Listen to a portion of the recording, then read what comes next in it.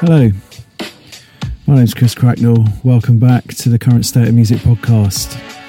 The podcast that is trying to find out about what's going on in music right now, talking to artists about their careers and their journeys, obstacles they've faced, problems they've overcome, the good stuff and the bad stuff, and where things are right now for them. This episode is all about a Brighton-based music producer on the label Tru Thoughts. I've known him for a little while, actually. I did some mixing work for him, and we've sort of hung out a bit, and we've sort of got to know each other, and we see each other at social events and little festivals and stuff like that. And I think he's billed as possibly the nicest guy in music. I don't know anyone that hasn't got good things to say about him, and I haven't either. He's an absolute lovely guy to hang out with. He's just had a little baby girl, which we talk about. And it's just refreshing to hear his story. It really is a story that it's not elite, it's not exclusive. And I think that's quite inspirational, and hopefully it is inspirational to a lot of people. He's just followed a path, he's worked hard, he's learnt the lessons, and I'd say kind of now, really, all these years in, he's just kind of hitting his stride. He's just being playlisted on Radio 1, which, for anyone that knows about this stuff, is massive. He works hard, he DJs, he plays on other people's records and tours like Swindle.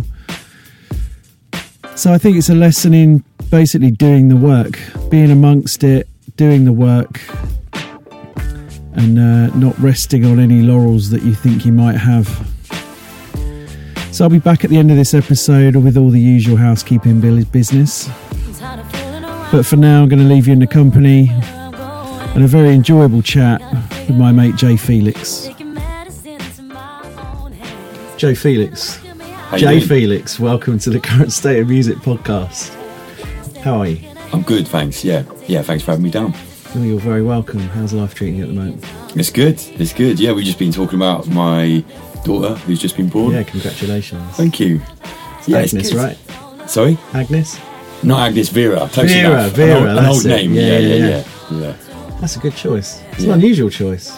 It is quite unusual, yeah. Because there's things like Arthur, isn't there? And that's... But Vera's kind of... No, obviously. But like Vera's probably in the less used category, isn't it? Definitely.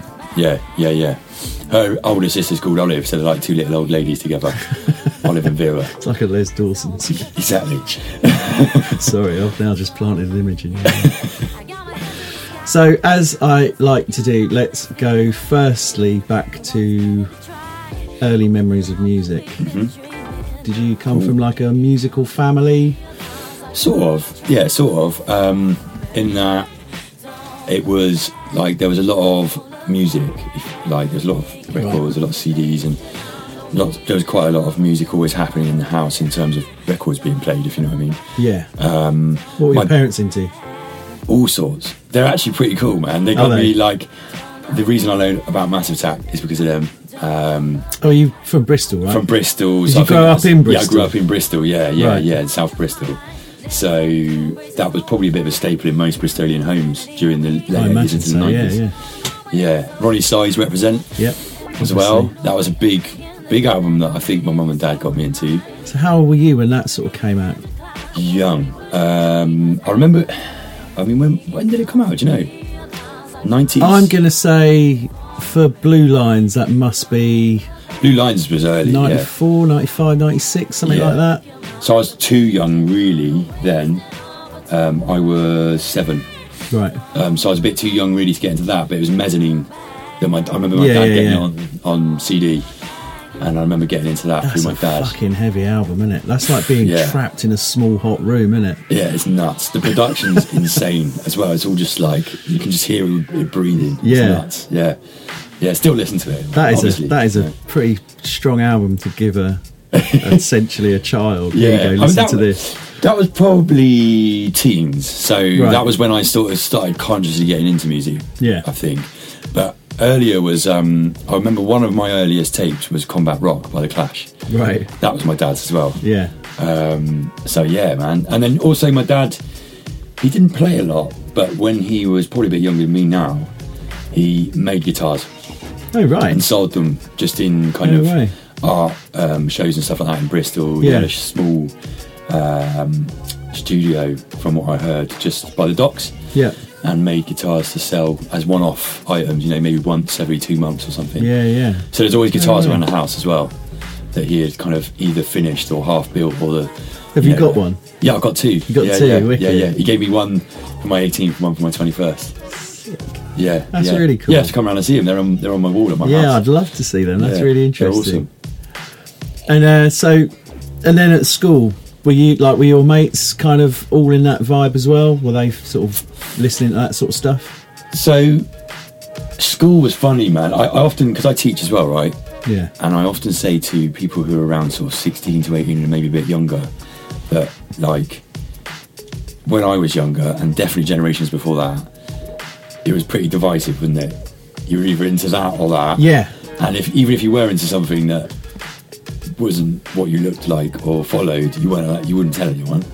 No. You know what I mean? And it was No, kind you had of- your tribes, didn't you? Yeah, you had I've your talked tribes, with people yeah, about yeah. this sort of thing, and Yeah. people younger now, they're just like, I don't care. Yeah. Like Monday, I'm a goth. Tuesday, I'm a skater. You know, like Yeah. don't give a shit. I Yeah. just listen to whatever I want. Exactly. But yeah, exactly. back in the day, it was very much you had your Yeah, and it thing, and defined that you, was right? that. It was like, yeah, it was like.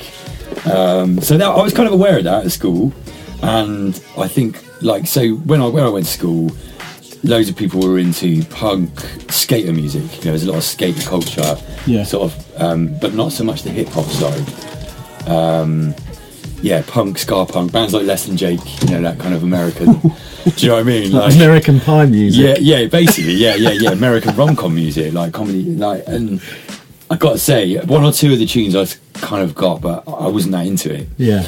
And my brother's mate, Nick, was a guitarist, and he was really into his death metal, like heavy death metal, black metal, all the metals, you know what I mean? And even though I guess that ska punk stuff was kind of considered an alternative, it sounded like pop to me as well. Do you know what I mean? It's kind of like, I just didn't like it really, and it's kind of like very American. I didn't like that about it either. Yeah, it's like, how do you relate to something like that? Yeah, You don't do, 'cause it's totally. Yeah. So I started kind of trying like to convince myself I was into death metal and stuff like that. This is at the school age, yeah. And then Did you dress like you're into not death really, metal? not really. I had hard to long get into hair. that, I was a isn't it? skater, so I had long hair and just Yeah. baggy, broken jeans. You know, so Yeah, I was yeah, more of yeah. a skater. But I was like really trying to get into death metal just to be alternative because I just didn't want to. But then I remember I was probably about 13. I remember my brother showing me Tribe Called Quest, Luck of Lucian, and that just changed everything. Yeah. So that was like the beginnings of hip hop, and then funk and soul and stuff like that, and all, you know, like all the ingredients of hip hop. Yeah. You then kind of, I guess, naturally get into all of that as well, don't you? Were you bothered about like finding out where some of that stuff came from, some of the samples and loops and stuff, or were you just like, no, I can just listen to this? Well, originally I wasn't, Yeah. because I didn't understand. I didn't make the link. I didn't understand that it was sampled necessarily. Yeah. And so I remember, like, because I was playing the guitar fairly, like, probably from about 15, Right. and I remember learning Full Clip by Gangstar on the guitar, Nice. and being like, how the fuck do you play this? Like, sorry, don't know if we're allowed to swear or I not. swear like you Okay, call cool. me a cunt or whatever you are. It doesn't matter. All right, we can all relax now. I was like, yeah, how'd you play this? And it was like, I realised, okay, this isn't someone playing a guitar. This is a chopped up funk loop from somewhere. Yeah. And it's Premiere bashing the MPD. Do you know what I mean? Yeah, yeah. And then I was like, oh, so that's that sound. That's that choppy, funky hip hop sound. Yeah. That I just assumed, because I didn't know that was a band playing, or like that was a guitarist. And Yeah, you know yeah, what I mean? yeah, yeah. Didn't, and then that's what made me really kind of interested in discovering where it did come from. You know what I mean? Yeah. So were you kind of interested in making music at that point? Like you're playing Definitely. guitar, were you then like, right, how do I want to make that? I want to go and do that. Totally. Yeah. And how did that like manifest itself in Bristol at the time? So that didn't come till a little bit later, probably. So when I was at secondary school, I did really want to make music. So it was more about joining bands. Yeah. Because I didn't really understand recording or... Well, I guess technology wasn't that freely available, certainly not in schools or anything like that. So this is, what are we talking, like early 2000s now, probably, aren't we? Yeah. When I'm about 16, yeah. So late 90s, early 2000s. So, yeah, like what we've got accessible to us now was far less accessible. Yeah. And I remember... Yeah, so it was bands, really. It was just like rubbish bands, rubbish school bands. Just shouting it out. Hang on, I'm trying to remember the name. I was in a band called Nimbus. Surely there's a band called Nimbus. It's got to be on there. Yeah, I think that was quite Green Day influenced. Because didn't they have an album called that or something? Possibly. Or like that was with like my old mate Greg and Ben Winter from school. That's early days. That's like 14 years old. And then I think there was a few kind of things like that. And then it was the next band was my brother, right? And two of our mates from Bristol that my brother played football with. And that was the first band that was like remotely passable. Do you know what I mean? Actually, some of it was we did some pretty cool gigs, and I was playing bass. Yeah. And that was quite clashy. Right. It was quite like rock meets dub. Yeah. Well, that's what we tried to do anyway. Like dub reggae, Bristol sound system. Do you know what I mean? There's a lot of reggae and dub in Bristol, and you're kind of quite subjected to that sound. So it's like, but we were kind of like into our rock as well. So yeah, trying to do that clashy thing. You know, when they think they met Don Letts or something, didn't they? And then sort of got loads of reggae influence, that kind of thing. And that was the first time we gigged sort of semi-seriously. Right. And then it was a 4-track, tape 4-track, a Tascam thing. So that was the first in of like, oh right, I don't necessarily need a band. Do you know what I mean? Yeah, don't have to rely on other people. Yeah, you can just. I remember like rubbish sounding recordings, but like bouncing like loads of tracks on the 4-track tape thing. Yeah. You remember them? Yeah. The only way to get more than 4 tracks, you had to keep getting it onto layer track. it up. Yeah. And there was no going back after that. No, that's it. Yeah, it's cool. Yeah, man. And then Cubase SX3. I think that was like my first kind of. What computer would that have been? That was on like, excuse me. That was on like an old PC that I think my dad had kind of acquired from his job or something. That we had at home, like the family computer. You know? Acquired. Yeah. It's a bit like fingered your off. no, I think it's old stock or whatever. Like, yeah, no. Maybe that's telling more about my upbringing than yours. Like it. So what happened? We'll get back to technology, I'm sure. But what about like what happened after school? Did you go to university or? Yeah. So school, college. College was really good. That was when I didn't do very well in it, but I did an AS level in music tech. Right. And that was where I met a lot of rappers and stuff. Yeah.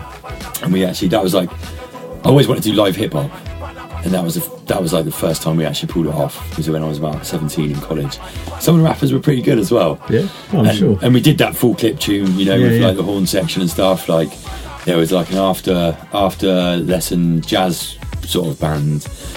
And to be honest, I can't play jazz now. I couldn't then, but like I played jazzy stuff. But I remember going to it, and Pete Judge, who's this trumpet player from Bristol, brilliant guy. He's really good at I definitely wasn't the best guitarist then, and he's really good at kind of making you play more creatively if you haven't necessarily got the technique. Right. Brilliant trumpet player as well. Very, very capable in jazz, but keeps it quite straight up in his music. And that was real, like that was wicked. That was kind of like, don't have to be traditional in your approach to music, Yeah. That was a good time. And then uni down here in Brighton. Oh right, you came in. Yeah, you came to Brighton for uni. Yeah. And what did you study there? Linguistics, English language and linguistics. Okay. Why did you choose that? Don't know really. I chose it because I think I was good at English basically. Right. I got an English A level and I did quite well in my English GCSE.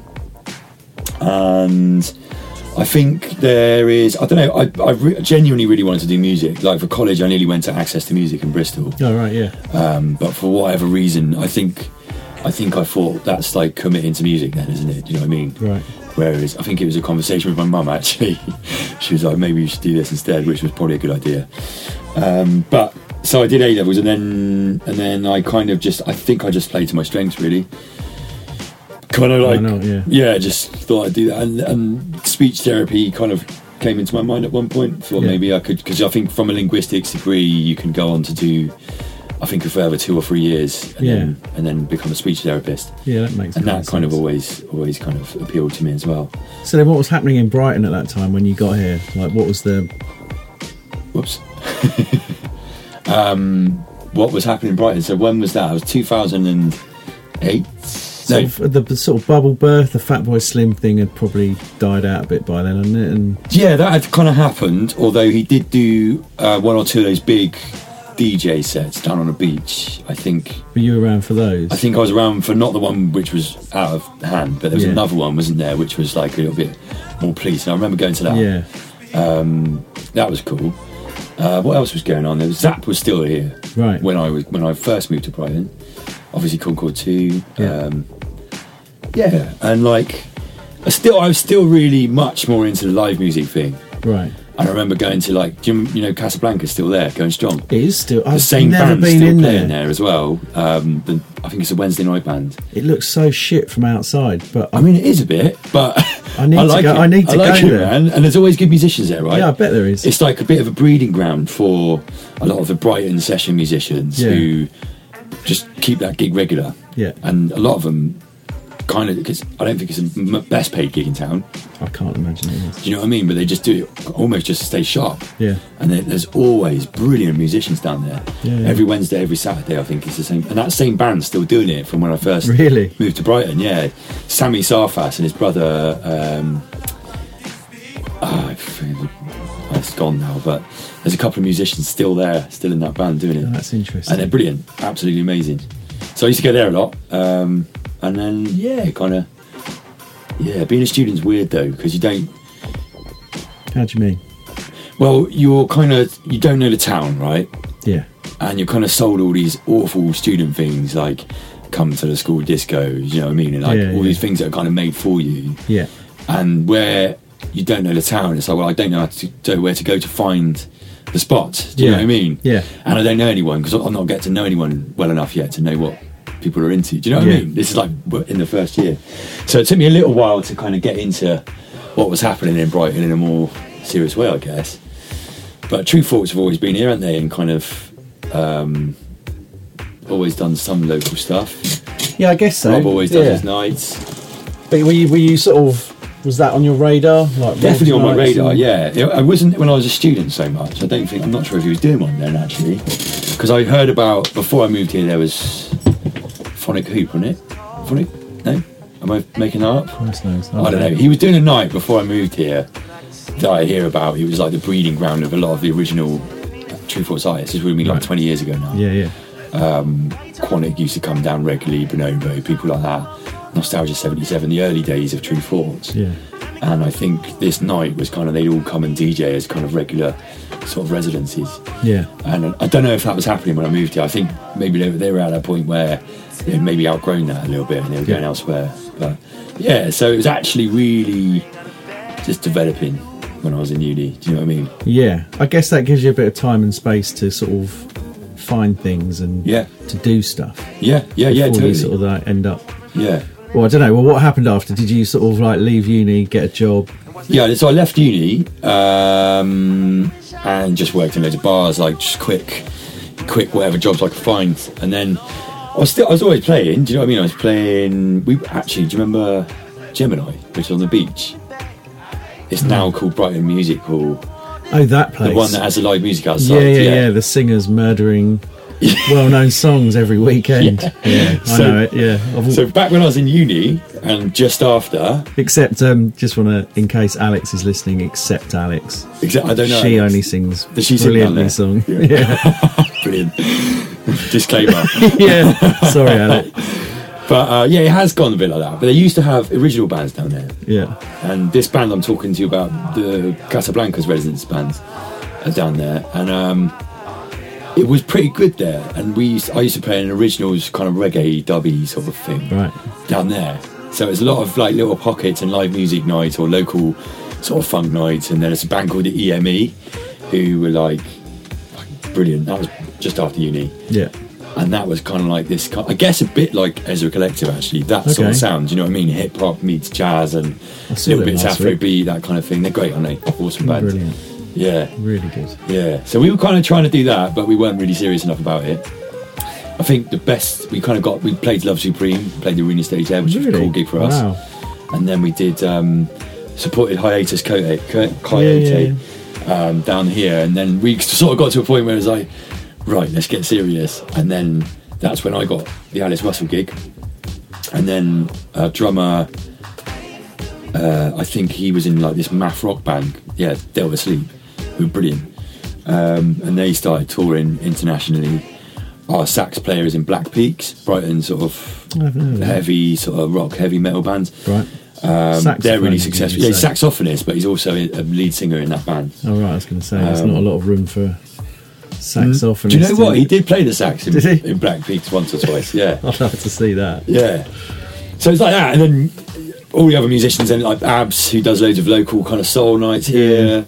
He also does a show on 1BTN, doesn't he? Yeah. And just everyone kind of got really busy doing other things, and then we all kind of peeled off. But then go back to this Alice Russell. Like, what happened there? How did that develop? So that was from there's a producer called Jimmy Day who shares our TM Duke studio. Right. I think they've been sharing for quite a few years now. Yeah. And I'd done a few sessions with Jimmy. He does quite a lot of sync music, like advert music and stuff. Right, yeah. Or other projects, like he's done this Payphone Disco, do you know that? No. It's really good, I think you'd like it. I'll give it to you. Payphone Disco? Payphone, they're called, yeah. Right. It was this guy called Phil Pacera. It's wicked, like super sludgy boogie disco stuff, really cool. Right. But Jimmy Day co-produced some of that. Right. And I played a bit of guitar on that. Yeah. Anyway, so he just recommended me basically to Al, who he was sharing the studio with. Gave me a call, and I was obviously like, yeah, wicked. So that was just like session play, or was that on like touring? That was touring, yeah. So it wasn't studio stuff. No, that was depping in for Al. Al usually does it. He writes everything with Alice. Yeah. Or normally plays a guitar on the tour. So I was depping in for him. There's always one interruption every time I record this.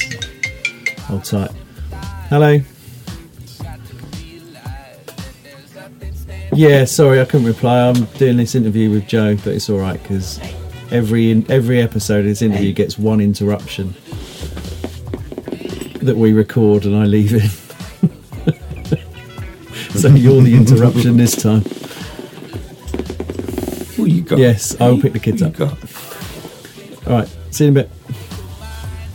All right, apologies. No worries, man. But it'll stay in though because it's become a feature. Yeah, that's what we do, right? Casual. Yeah.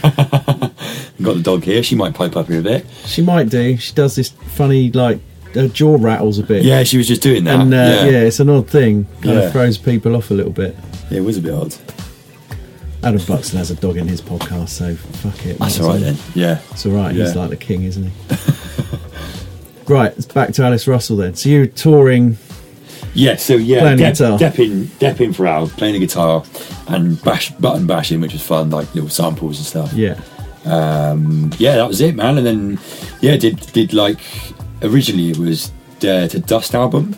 Right. Alice to Dust, that was the last album she did. And so I picked up like halfway through that tour. Yeah. Which was wicked. And yeah, man, that was awesome. Like I didn't really ever take playing that seriously, and then that really made me kind of be like, right, gotta focus. Yeah, do you know what I mean? Because Alice Russell was such a good singer, you know, that you need to be a good player really. Yeah, but how does that work then? So you're like offered this gig and you've got to be like, okay, right, I've got to kind of laugh other things off, or do you just go, right, I'm going on holiday for a couple of weeks, but actually you're going on tour? Like, how do you sort of balance that with everything else? Yeah. Oh, when I first started doing it, I was 24, 25. Yeah. So it doesn't really matter, does it? No, I didn't. You know, I had a girlfriend, but we didn't live together, and my work was like I was working at DV8, which is a college around here. Yeah, yeah. And they were pretty cool. Most of the people they employ are musicians who are working in the industry anyway. So they're sort of they're pretty they're understanding. geared up to letting people go off. Yeah, and do exactly their thing. that. Yeah, like, and they can get cover and stuff. So, and it wasn't like, I think the longest we were on the road was 2 weeks. Yeah. Something like that. And then the UK stretch was kind of, you know, Manchester on Friday, the following Friday, Birmingham. It wasn't like an actual tour, No, it if wasn't you know what I mean. back to back. Yeah, so it kind of worked. That was a crazy year though, man, because I was getting my teaching qualifications as well, That's right, yeah. which was mental. So I was teaching That's 4 days that's a week. two separate poles, isn't it? I Completely, guess? yeah. How'd you balance that? Well, again, like I didn't have kids or anything like that. So just being busy all the time, just being really busy all the time, but also working at DVA. Jimmy, who I mentioned earlier, Yeah. he was how I got into teaching was being a support tutor. Right. So I was kind of in charge of all the pastoral stuff. Sorry, I'm going off on all kinds of tangents here, aren't I? No, it's good. Tangents But are good. yeah, it's fun, isn't it? It's quite nice. It feels like I'm in therapy. So yeah, like Jimmy was kind of, in terms of production, my mentor. Yeah. So I was at DVA as a pastoral role, but also because I was a musician. So it's Yeah. kind of like a support as a musician. Yeah. Not really as a producer. Yeah. So I was there to look after them and help with the music, live music side. Jimmy was the production teacher. Yeah. So I learned all my, to be honest, like most of my production knowledge comes from working at DVA Yeah. and being the support tutor in Jimmy Day's class. That's quite an interesting. There probably not many people come through that. Yeah, Like, yeah, it's can't nuts. reference that as their sort of breeding ground. Yeah, and he's a super, like, well marinated producer. He's actually got credits on that Mezzanine album. Has he? Massive Attacks Mezzanine. Yeah. It's a nice little circle. Yeah, there we go. Closing The there, circle. isn't there? Yeah, exactly. And all kinds of stuff like that. Do you know what I mean? Yeah. And so where were we going, man? So that was what was happening. So I was getting an education. That's right. So the joy of that job and getting my teaching qualification was that I was kind of getting an education whilst educating. Do you know what I mean? Yeah, Meta. But I was learning so much through working with Jimmy Day. Yeah. And then it got to a point where they started asking me to cover sessions. Yeah, of course. And then I don't know if have you ever taught? Or, I help out down at Audio Active. okay, right, yeah. So okay, it's not similar really thing. teaching, but it's kind Workshop-y, of it's yeah. sort of helping people, and it is imparting some Yeah. knowledge, which I guess is Facilitating, teaching, sort of, isn't it, yeah. in a sense. So I don't know if you had this, but when I was teaching, it really made any knowledge I had just solidified.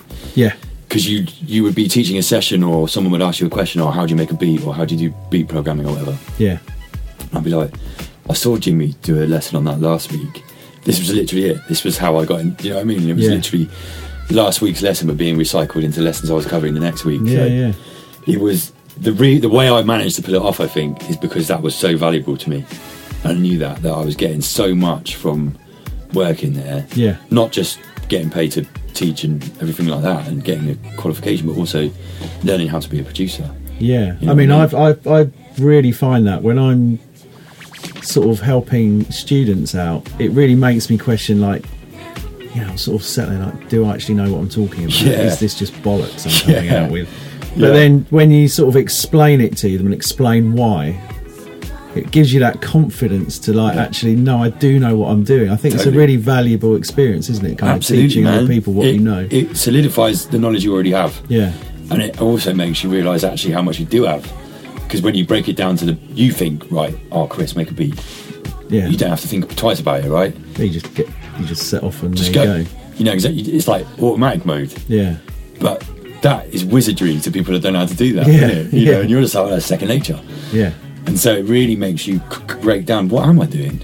You know what I mean? yeah. Why do I do it like Why that? am I doing it like this? And then, so teaching really, it's really good for making you Yeah, think about what you're doing.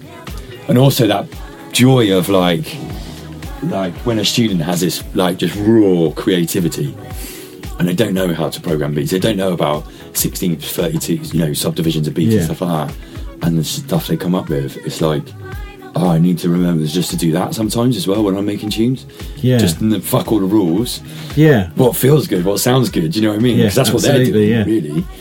You know, so it's a two-way thing, really. Yeah, it's Cool. it's really important. So Okay, so when say you were sort of teaching, when were you sort of like firing up to sort of be making your own stuff and serious about that? So that, to be honest, has been on the back burner for ages. Like, but there was always, there's always like little barriers. Like, I told you about my dad's computer. I could make a tune on it, and then I think it conked out, and that was that. And that was Cubase SX3 gone. Yeah. Never to be seen again. Yeah. None of my projects exist anymore. Okay, that's that for now. Like, forget about it. Yeah. That was at about 16. And then it was like, you need quite a good computer to have a decent, like, to run this stuff. Well, I guess at the time you did. You did at the time, yeah. This was it, and it was expensive. Like, you can run it on quite not very good computers these days. Like Ableton runs really well, doesn't it? Well, you get an old refurb laptop. Yeah, and exactly. You'll be Get fine. a cracked copy. Happy days.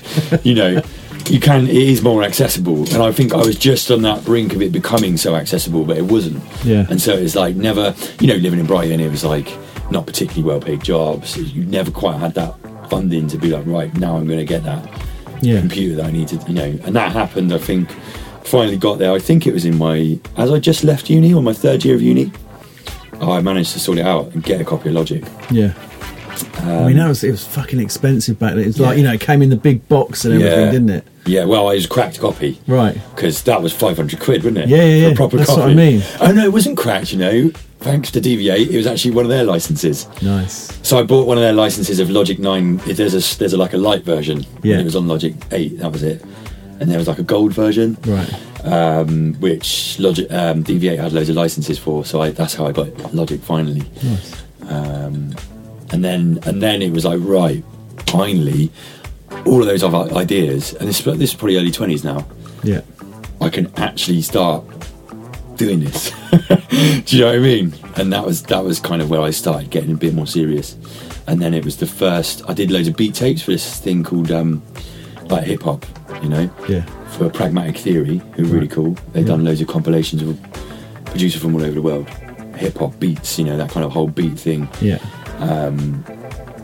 This was when like that beat making thing was really, it's still there, isn't it now? But it is, beats, yeah. and it's huge now, isn't it? But like, pre K-Tronada, kind of like post Dilla, right? You know what I mean? Yeah. Post Flying Lotus, all of a sudden everyone was making beats. Yeah. Do you know what I mean? Like And they still Wonky are. Dilla. Yeah. So that was what I was trying to do. Yeah. And that was, I got one or two things included on these like compilations that Pragmatic Theory were doing. And then I heard that kind of through that Onra's 8EZ album, Long Distance. I don't know that. It's really cool. Right. It's all samples of bands like SOS bands, slowed right down. Yeah. Do you know what I mean? To like 80, 90 BPM from about 110. Yeah. But really tastefully, like on probably analog gear, like really nicely done. And so you get all that like, that kind of tape saturation. Yeah. Slowed down, and it's just like this meaty, all those synths just start sounding amazing when you do that, you know what I mean? So that was like, right, I want to make that, but I don't want to sample. Do you know what I mean? That was the beginnings of what I'm doing now, I guess. Yeah. And I don't want to use samples, but I want to make that meaty, synthy, 8EZ sound. Yeah. So then I got a tune signed to Tokyo Dawn Records, Right. who based in Germany. Yeah. So they're like, that was what they were doing. Do you know what I mean? Yeah. At the time, it's like future funk, I think people were calling it, and like, Dame Funk is obviously like kind of pioneer of that kind of sound. Like How does 80s influenced funk now. Yeah. How does That it kind of feel thing. when you think, right, I've got a tune signed? Like, do you think, right, this is it? It's gonna fucking kick off for me, or do you never feel like that confident that you think like your career's just started? I knew. Do you know what? I really wanted it to feel like that, because I was like, Tokyo Dawn's a solid label, and I wanted to do an EP, and then I was like, right, that's the proper compilation. It's not like a beat tape thing. It's an actual compilation that got released properly. So that was great. Yeah, man. First proper contract. Do you know what I mean? And stuff like that. And so it does feel like, right, this is. But I was very aware. It was like, this is just the first step. Yeah. There's so much more work to be done. And that came out in 2013. I didn't actually do anything properly until 2000. Well, I finished my album and gave it to True Thoughts in 2014, but it didn't come out until 2015. Right. And that's like also a bit of an insight into how long this can take, isn't it? You know what I mean? Yeah, absolutely. How long it takes a label to release music sometimes as well. It could just be sat there. Yeah. Because of whatever process they feel they need to go to, you know. So how then did you get hooked up with True Thoughts, and what was the expectations there? So that was through I met Paul. It was the Alice tour, Right. 2014. Yeah. End of 2013, maybe, I don't know, around that.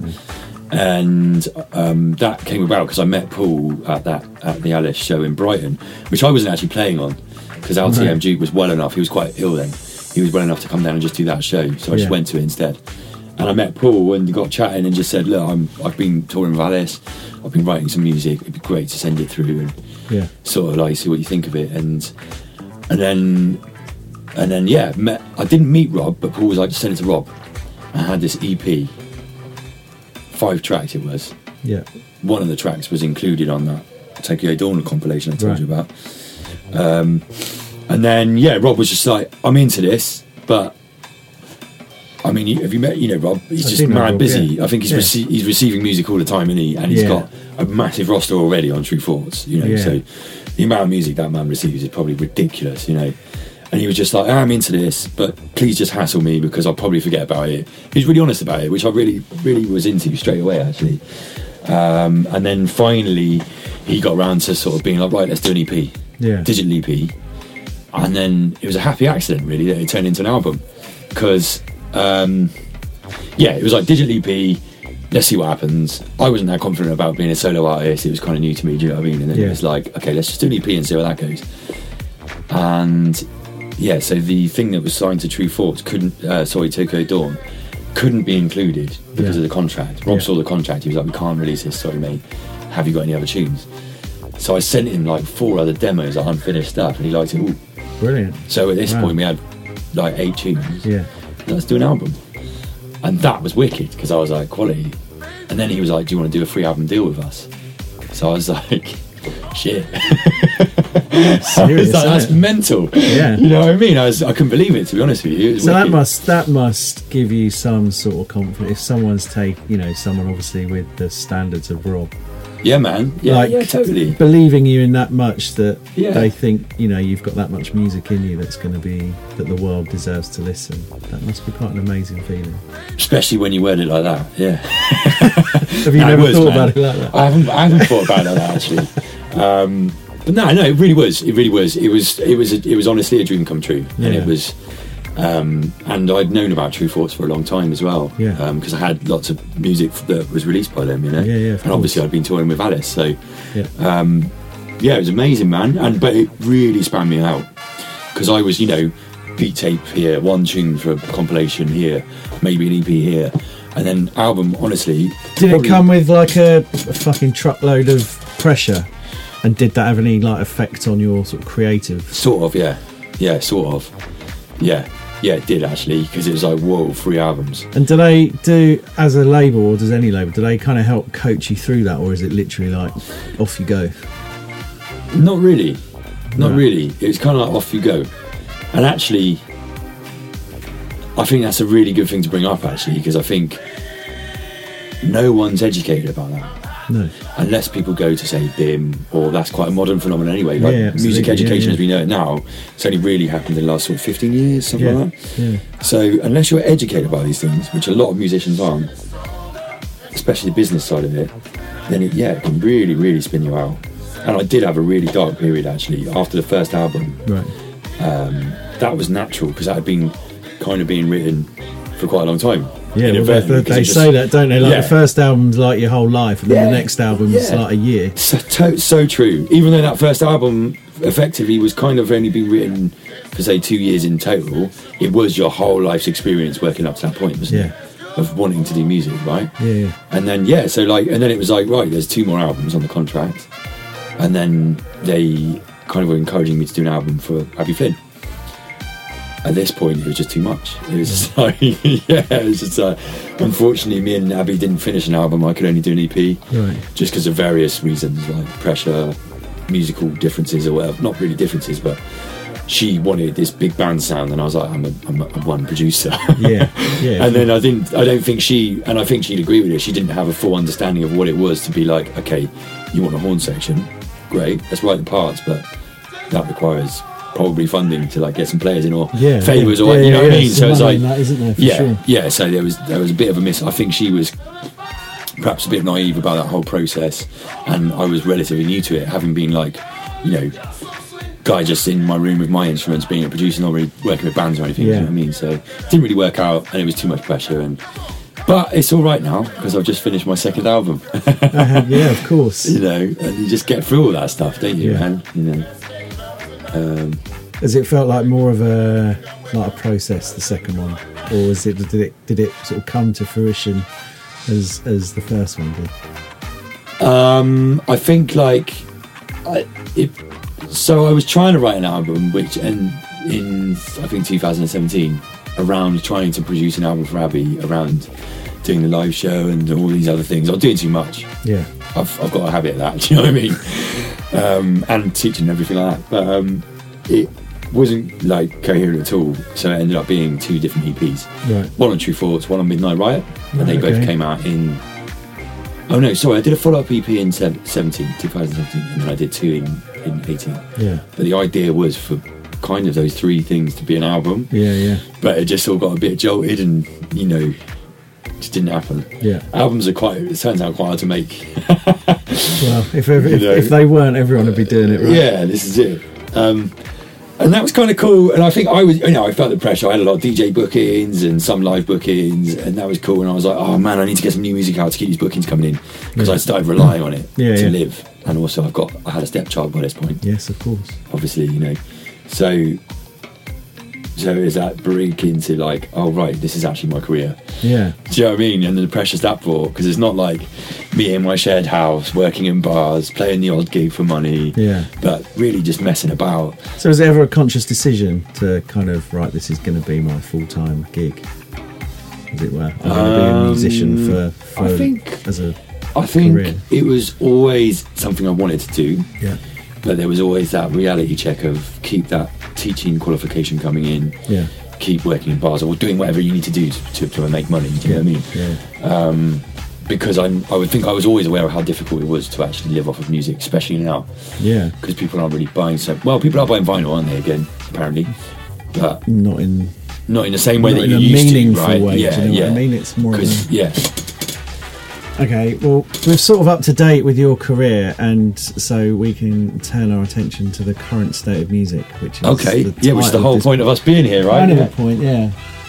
And so I want to know kind of where music is right now. You've just obviously said it's hard to make money, but when obviously you first get into music, or like when you first got into music, it was still the time where it wasn't downloadable and people were making lots of money, so kind of you come from an era where it could be an attractive thing, and you think maybe other people do, so why can't I?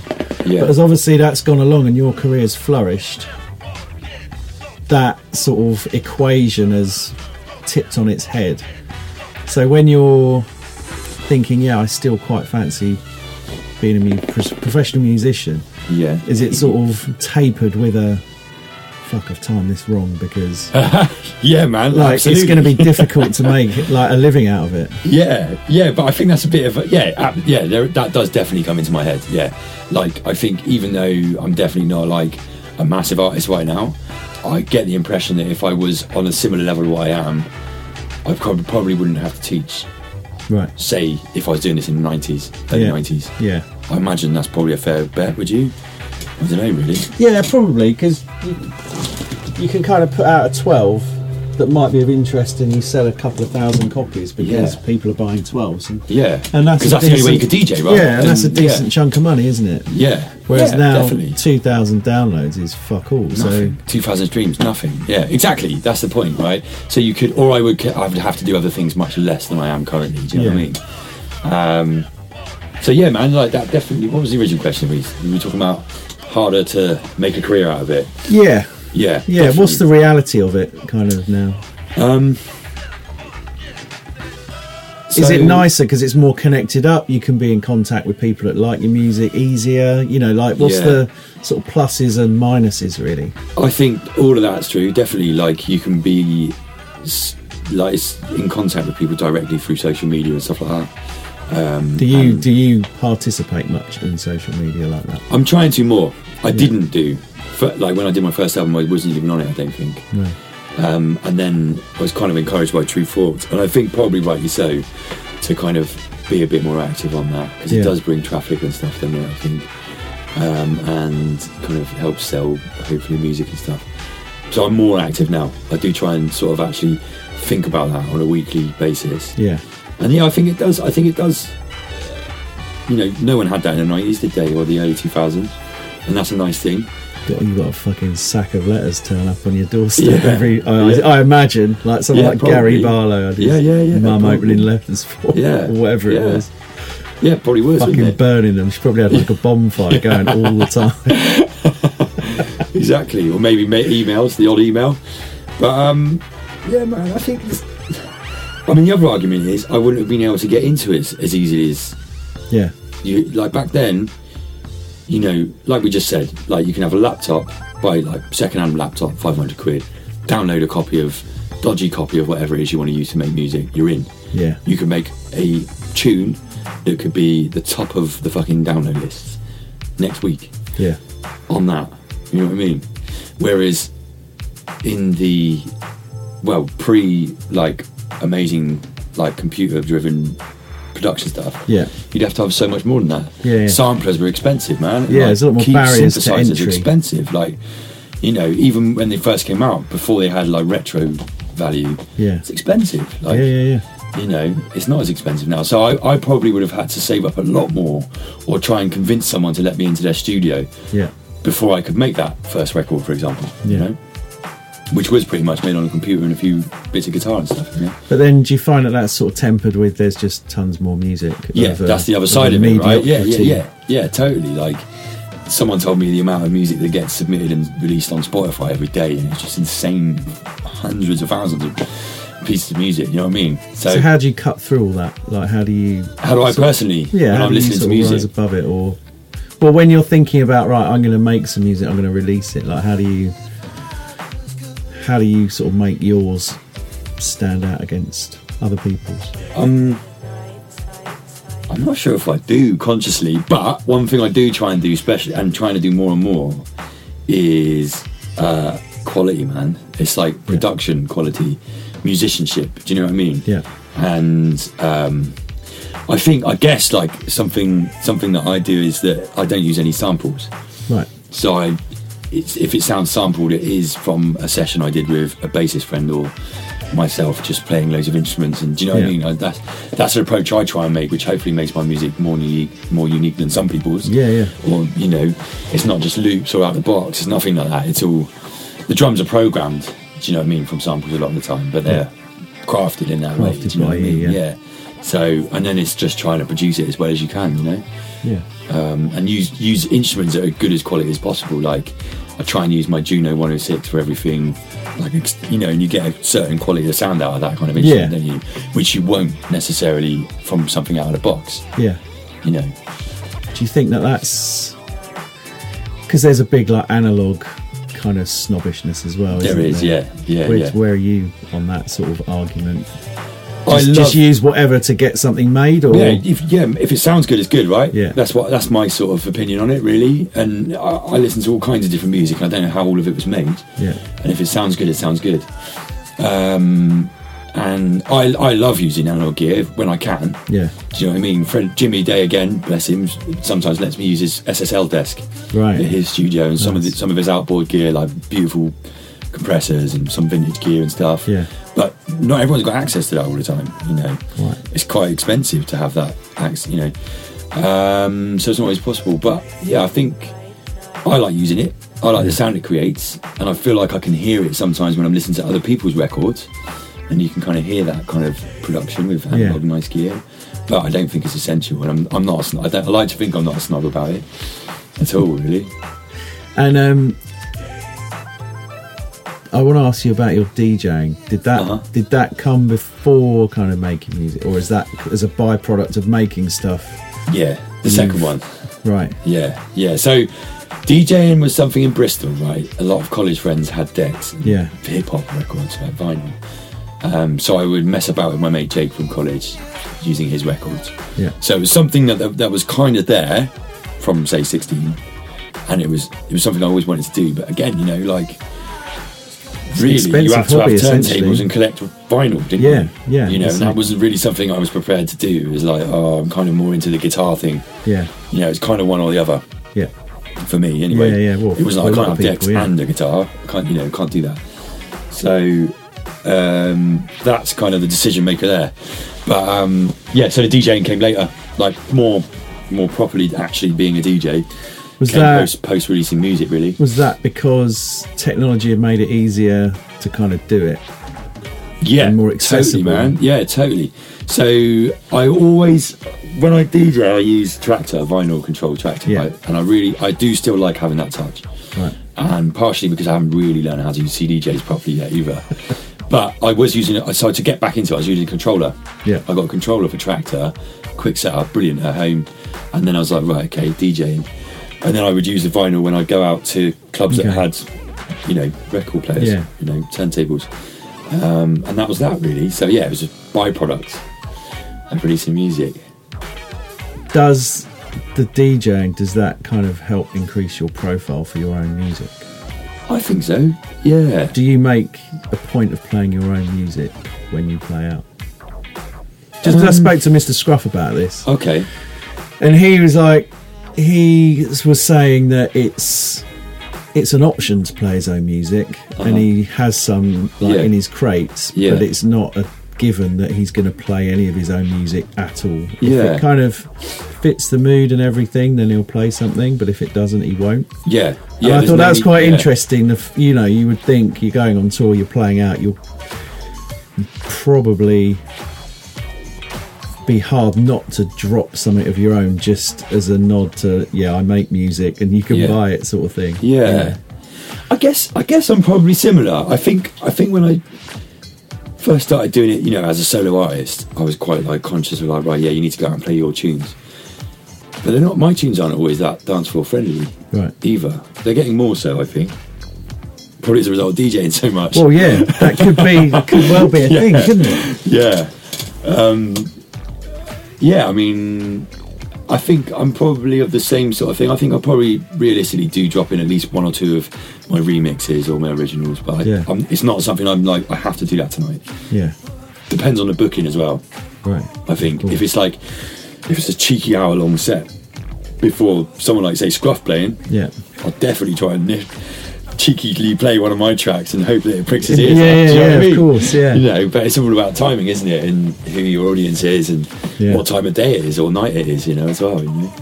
Do you get as much out of DJing as you do from like playing your own music live? Or is it just two completely separate experiences? It's two different experiences, definitely. I will always, I think, prefer playing live. But that said, I've had some amazing experiences DJing. Right. And that's something that you can only do when you're DJing. You can't do that as a live band, can you? No. When you just drop the right tune or mix it the right thing and it just goes off and it's lovely. So, they're two different things, man. But live music, I think, first, always. Definitely. But just before we finish, I like to ask all the subjects of these interviews if they've got any advice for anybody listening who might fancy a career in music, or like as a musician or a DJ or whatever. Just any kind of advice that you might impart that's maybe someone imparted to you once that has kind of remained relevant. Yeah, definitely. Just is like a lot of the things that I still go by now is Jimmy Day is definitely like a massive mentor to me. Yeah. And I think, but regardless of that, one thing, I'll come back to that.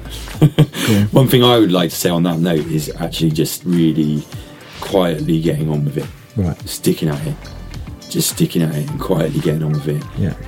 You know what I mean? If people are going to the pub, staying in practice. Yeah. Easier said than done. Yeah. But absolutely. Also, big thing is surrounding yourself with the right people. Right. And if you haven't got the education, go and get it, Yeah. because people will give it to you, man. Yeah, Do you know what I mean? Like, for a while I was just shadowing a friendly sound engineer I've met, and was just like, I want to learn how to EQ properly. I want to learn how to, and he was like, yeah, cool. Just have that right attitude. Yeah. You know, with you, I might be like, how do you use that Moog, man? Can I come in and just chill with you and watch you use your synth? Just, there's most people. You can, by the way. Thank you, mate. Appreciate that. I'll take you up on that. I think most people are actually really cool with that and really supportive of that. If someone came up to me and said, can I just come along and just sit there? Yeah. I won't be a nuisance whilst you make a tune. Yeah. I'll be like, absolutely. I might make you make me tea or something. Yeah, But yeah. fucking right, man. You know, and I think most decent people, you probably have the right attitude. If the time's right and you don't mind someone sitting in, Yeah. and you can learn so much. I think I'm a learner by watching and doing, and I think a lot of people are. Do you think especially there's, musicians. just to expand on that, do you think there's a little myth that people are afraid to ask because of this elevated status that like musicians or people's studios or whatever might, people think that somehow that's a position people put themselves in and they're not open to that? Yeah. Because everybody I've ever asked for help from, as you say, has always been like, yeah, wicked. Yeah, Come along, Yeah. you know, come on. yeah, yeah. Actually, totally. you know, like they're pleased. Yeah, yeah. But people don't ask because they're worried about the reaction they might Totally, get. man. Or I have not asked so many times because I put people on this pedestal. yeah, I still do. Do you Yeah. know what I mean? And that's like the worst thing you can do, really. I think, Yeah. because you're like, well, Well, I they're just think so. humans, and they would probably really appreciate a little conversation with you yeah, about the process, or do you know what I mean? yeah. They're nerds, like Yeah. Or just they want to talk about the it. education's out there, man. Music's something that I don't think you need to go to school for. Obviously, if you're going to be a proper musician and know your shit, then you need to go and practice that somehow, Yeah. or get taught that. But like, I think production, if you can surround yourself with the right people, you can learn how to produce on Logic, right? Yeah, And like, I just think it's really accessible. I think you can learn from the environment around you. Just watch bands, innit? Watch MCs, watch DJs, Yeah. just watch them. It's Yeah. all there in front of you. Do you know what I mean? yeah, And it's just you're like acquiring that, you know, copying what they're doing and then trying to do it in your own style later. Yeah, yeah, you yeah. know? So that would be my advice, definitely. And just sticking at it, you know. It's not, you don't make a hit in a night, do you? no, You make a you hit, don't. you might never make a hit. No. But your first release might not happen until 10 years after you've got into it, you know what I mean? Yeah, absolutely. You know? And you were going to go back to Jimmy Day, right? Jimmy. Yeah. Finding a mentor, definitely. Like, he has given me so much advice over the years, and I'm Yeah. someone, you know me. I'm into all kinds of different music, Yeah, and I yeah. would like to make, and I do make loads of different kinds of music.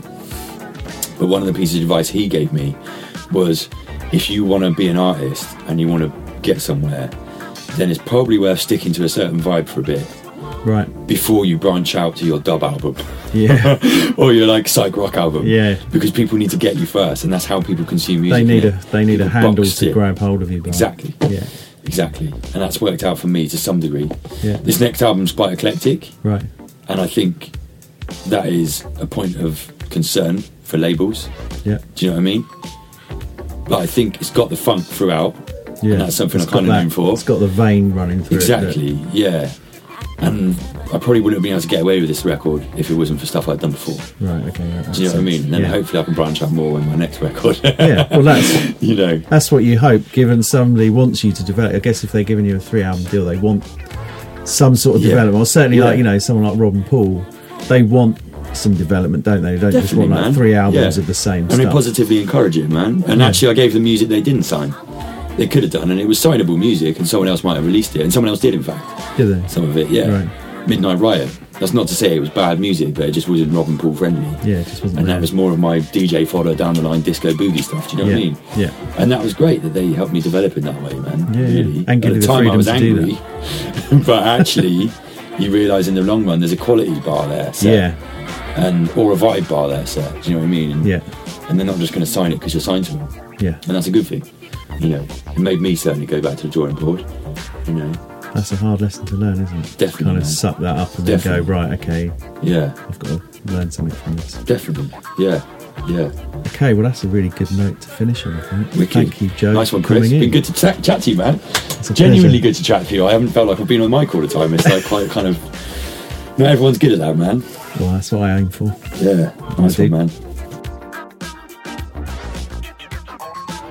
So there we go, an hour in the company of Mr. J. Felix. He's got some new music out now. If you check the links on the SoundCloud page for the Current State of Music, you'll find the links to his music there. And some of his DJ gigs as well. He plays at the Horse and Groom in London quite regularly. He's always does a residency down here at Patterns in Brighton as well. And I'll post links to all that stuff where you can see him. So I want to say thanks for Joe for coming in. It's an absolute pleasure to kind of get to sort of sit and chat with sort of people that you've worked with, but you've never sort of found the time to actually dig a little deeper. So that was a real pleasure on a sunny afternoon to chat fraff, as Arrow put it in the last episode. So if you are enjoying this, it would be great. As always, everyone says at the end of every podcast, if you could like, subscribe, leave a review on iTunes, all that kind of stuff. If you are finding it inspiring, if it's kind of inspiring you to kind of maybe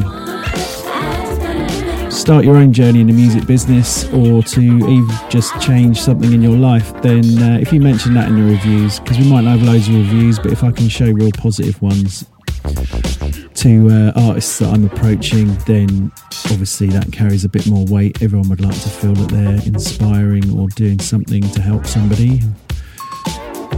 And I think especially in the music industry, it seems to have like this edifice of nobody helps anybody else, but it's actually incredibly not that way, and people are really helpful, and if they feel like they're doing something good, then that kind of motivates people more. I think it's more motivated by that kind of thing than it is by sort of material gain. Well, that's what I'm finding out through the series of these conversations we're having. So yeah, please like and subscribe and do all that stuff. You know the drill. You listen to podcasts. So yeah, thanks for listening. Next time we have got another guy. I've found myself in some funny situations with this guy. He's called Paul Alborough, also known as Professor Elemental. Kind of similar vein to Mr. B, who was also a guest in this series, but kind of they're like two sides of a similar coin. And I would say that the Professor Elemental side is definitely a bit darker and a bit more sinister. And I've seen him in some various states at Glastonbury, and he's seen me in some various states at Glastonbury. And we don't see each other. He doesn't live actually that far from me down here in Brighton. He's another Brighton local, and we don't get to hang out that much. He's always kind of working at the weekends and being a dad during the week. So we don't get to hang out that much, but one place we've always got to hang out is at Glastonbury. So there's some chat about that, which is jolly good fun. So he'll be with us next time on the Current State of Music podcast, and I hope you look forward to that. And for now, I think all I've got to do is bid you farewell. Take care. Peace.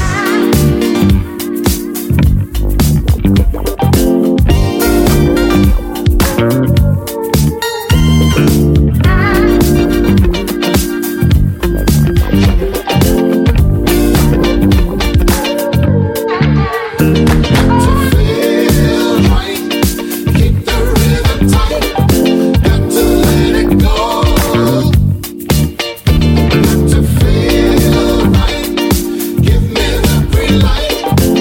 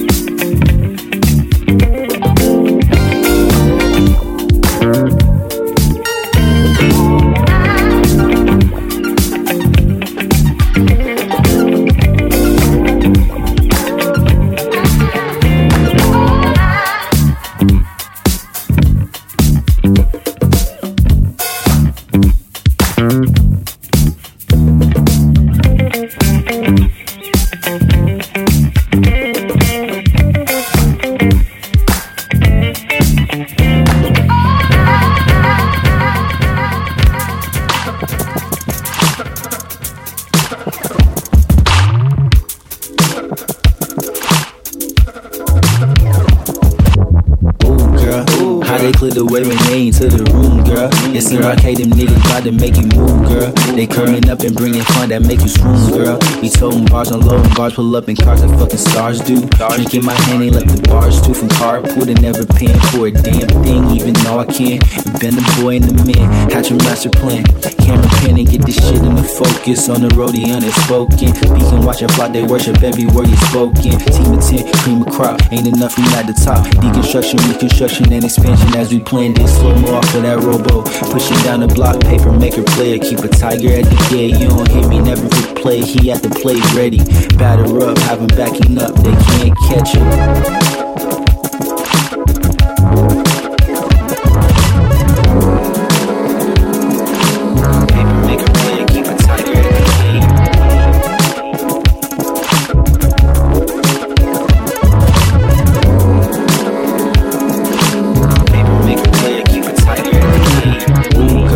Okay, so we the players will leave the room, girl. They do not play, they do not want you backstage. Came from the A, took off a flight from LAX. So cut the check or cut the chat, I'm fucking tired off that fucking fire. You can find me higher in status and elevation. We posted like flyers. It was necessary to step up. The situation was dire. Who else you know that push the boxes like he does? Make a living pushing buttons and reciting like he does.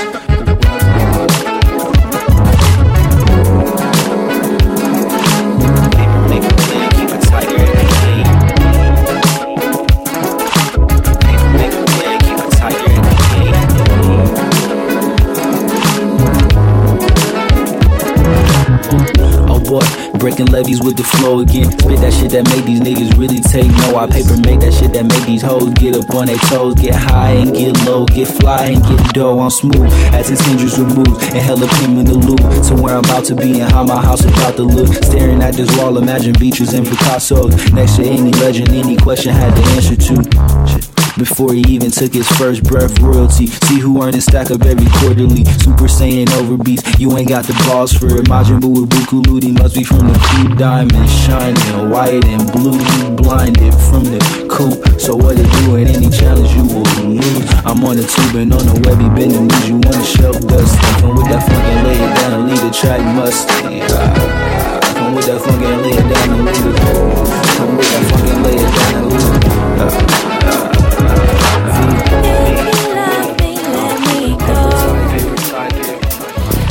Said if you love me, let me go, let me go. If you love me, let me go, let me go. If you love me, let me go. Holding on so tight, I can't even see past the shadows to the light. Your energy flows straight through me. Like electricity that burns, watch me burn. Watch me with a strange delight. You know I love it when we fuss and fight, 'cause I know it will end tonight. Me and you and me, just us two, just us two. So if you love me, let me go. I said if you love me, let me go, let me go. If you love me, let me go, let me go. If you love me, let me go.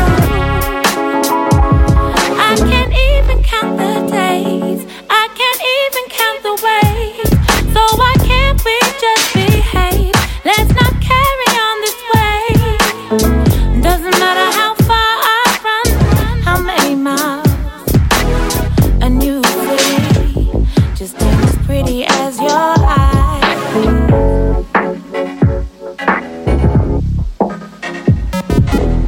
The caged bird sing. If you love me, let me go. I said if you love me, let me go, let me go. If you love me, let me go, let me go. If you love me, let me go.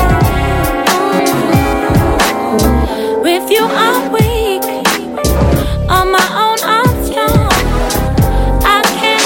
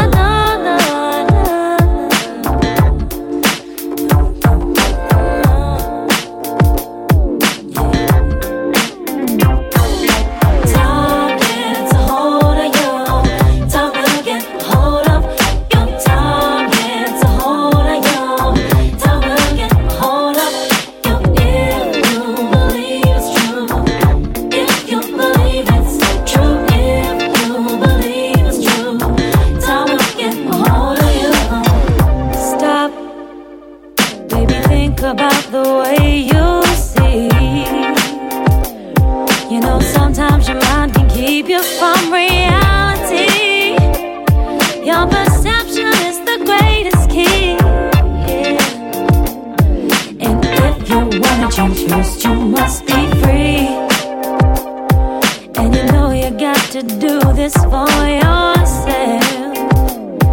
Baby, ain't no use trying to blame somebody else, no.